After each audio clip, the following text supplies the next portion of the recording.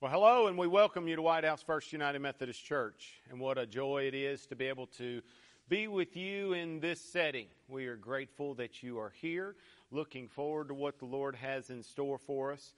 And as I mentioned in the sermon last week, we will be doing something just a little different at the beginning of every podcast, and would encourage you to be able to look in your notes that you are given on this podcast, or turn your Bible to Psalm 19:14 as we say this verse together. May the words of my mouth and the meditation of my heart be pleasing to you, O Lord, my rock and my Redeemer. Let us go to our Lord in prayer. Gracious Lord, I thank you for today. I thank you for the setup that you have given us. I thank you for what you are doing in and through our lives. And now, Lord, as we have this time together, give us a sense of clarity. Help us to be able to hear the words that you are calling for us to hear, and help us to desire to be that true disciple. And we pray these things in your Son's precious and holy name. Amen.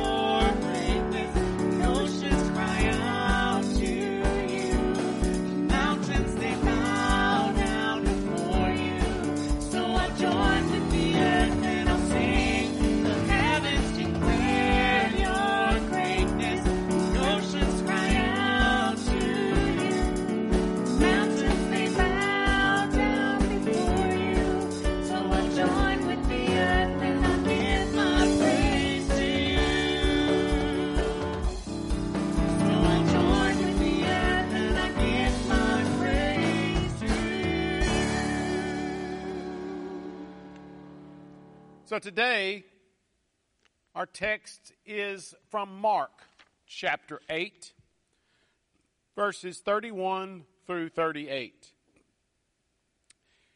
As we began with that Psalm 19:14, if you possibly didn't hear the message last week, that was a challenge that the Lord gave to me to share with all of you in saying that verse on a daily basis. usually towards the beginning of the day. And if you accepted that challenge, if you were listening last week, I pray that these words have impacted your life. And I've been praying for you this week that they not just be said to start the day, but are thought about all through the day. And also that it becomes a way of life in all we say and do. Now, I know that it has only been a week, but if you did take that challenge, have you seen any difference happening in your life? The prayer is that that will continue in the days and weeks to come as we are about the Father's business on a daily basis, and that our words and our meditations reflect a life being lived for Him. Today we add another layer with how Jesus explains to His disciples what it looks like to be a true disciple.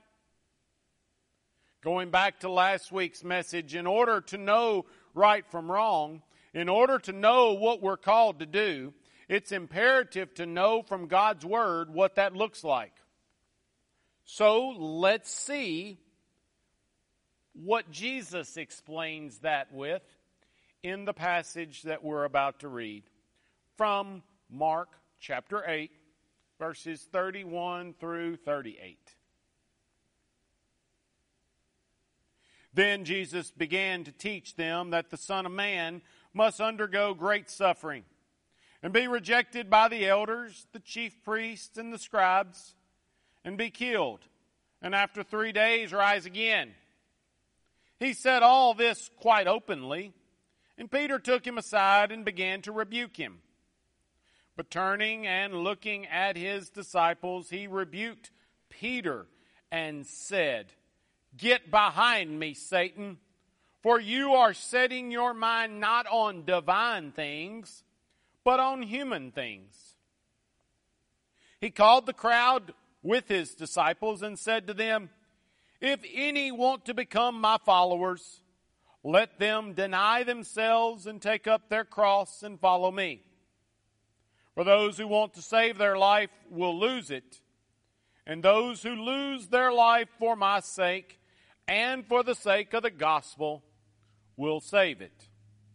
For what will it profit them to gain the whole world and forfeit their life?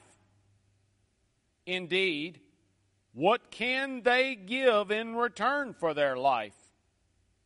Those who are ashamed of me and my words in this adulterous and sinful generation, of them the Son of Man will also be ashamed when He comes in the glory of His Father with the holy angels." This is the Word of God for the people of God, and we say, thanks be to God. What do I need to do in order to succeed in life? That's one of the most common questions for people in this world today. When we think about success, images of power, high social standings, money, and security may come to mind. This kind of success involves sacrifices in the short term so that long-term goals can be achieved. The understanding of success that Jesus expressed in this passage also has to do with sacrifice, but not in the same way the world sees it. The passage that we read began immediately after Peter has confessed that Jesus is the Messiah in verse 29. I would encourage you to read the first part of that chapter later. But what we just read just now shows Jesus' first instructions about this Messiahship and what He would have to endure. Hear verse 31 again. Then Jesus began to teach them that the Son of Man must undergo great suffering and be rejected by the elders, the chief priests, and the scribes, and be killed, and after 3 days rise again. Success does not equal rejection in our world. It means social acceptance. While we may sacrifice and suffer some things in our race for success, we do not usually intend to be rejected. And from this perspective, then, the Son of Man does not have power by the world's standards. Perhaps this is why Peter's response so passionately to Jesus' description of suffering, rejection, death, and resurrection. After Jesus has said all this to his disciples in a clear manner, Peter takes him aside and begins to rebuke him, as we see in verse 32. No doubt, Peter had good intentions. He wanted to keep him from that type of suffering. But that was not the Lord's plan. Jesus said as such in verse 33. Hear it again. But turning and looking at his disciples, he rebuked Peter and said, "Get behind me, Satan, for you're setting your mind not on divine things, but on human things." Oh, church, I pray you're hearing what Jesus is telling us today. We can't live our lives like the world calls success. If we want to be successful in the Lord's eyes, we got to have a different mentality. Jesus gave an explanation of what that looks like in the remaining verses. A true disciple has self-denial in their DNA. Here's what Jesus said in verse 34. He called the crowd with his disciples and said to them, "If any want to become my followers, let them deny themselves, take up their cross, and follow me." True disciples know how to do two things. One, deny themselves, and two, to take up their cross. These are hard, tough, uncomfortable words to hear. There's not many that I have met, and I will be honest that I as well like to hear other words from Jesus. For example, we have no problem with Jesus' invitation in Matthew 11:28. It says, "Come to me, all you that are weary and are carrying heavy burdens, and I will give you rest." Who doesn't appreciate those words of comfort? Another one is John 14:1-3. "Do not let your hearts be troubled. Believe in God, believe also in me. In my Father's house there are many dwelling places. If it were not so, would I have told you that I go to prepare a place for you? And if I go and prepare a place for you, I will come again and will take you to myself, so that where I am, there you may be also." Then later in that chapter, John 14:27, "Peace I leave with you. My peace I give to you. I do not give to you as the world gives. Do not let your hearts be troubled, and do not let them be afraid." And then who doesn't want to claim the priestly blessing in Numbers 6:24-26? "The Lord bless you and keep you. The Lord make his face shine on you and be gracious to you. The Lord turn his face toward you and give you peace." Now, we don't flinch or react to these words of comfort and hope. Those are needed at times, and rightfully so. We need them. I need them. But there are other words that we need to hear as well. Denying ourselves and taking up our cross. Those are a bit tougher, but they are essential in our day-to-day lives if we're going to live as Jesus desires. If these are essential, then let's look at what each of these mean. The first one is, what is denial? The word deny means this journey with Jesus is not about self-advancement, self-enhancement, or self-exaltation. In fact, it's not about self at all. It's about the disablement of self, the renunciation of self. When Jesus asks us to deny ourselves, He is talking about thinking of others first. Ouch. That is tough. There are many in this world that are not up for it. Even in Jesus' day, there were not many who followed Him. So it is normal for people to say, well, I'm interested but not ready to commit. I'll give it on Sunday, but don't ask for it Monday through Saturday. But as we think about it, we might be willing to do nothing to slander Jesus or do nothing to give Jesus a bad name. But we're also not wanting to walk with Him in a life of self-refusal. Now, can I say that is what it appears many in this world have as their mindset? But I get a sense from the Lord that this doesn't describe us.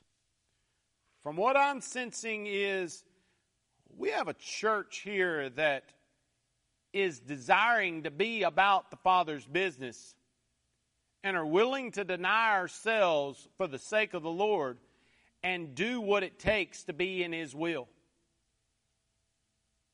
Are you with this? Are you on board? Are you willing to do that extra step?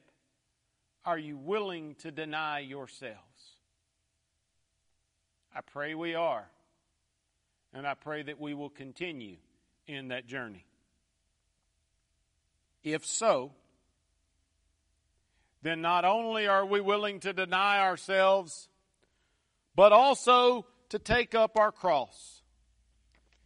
The Apostle Paul had this mindset when he wrote in Galatians chapter 2, verses 19 and 20.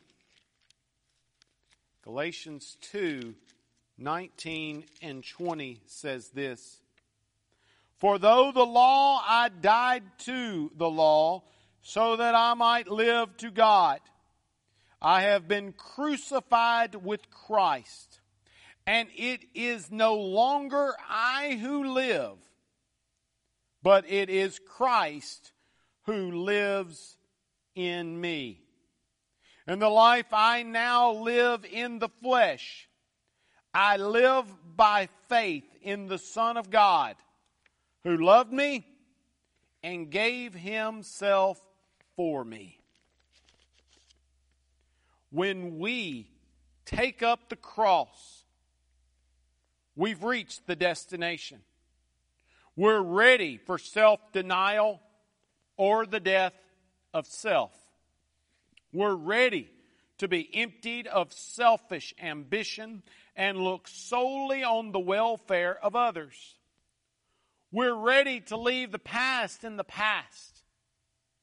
No, we might not be called to die on a cross like Jesus did, but we are called to suffer for His name's sake, if that means standing up for what is right and not succumb to Satan and the worldly lurings. But while a death is involved, the Apostle Paul reminds us so eloquently in Romans 5 through 8 that a remarkable new life awaits us as well.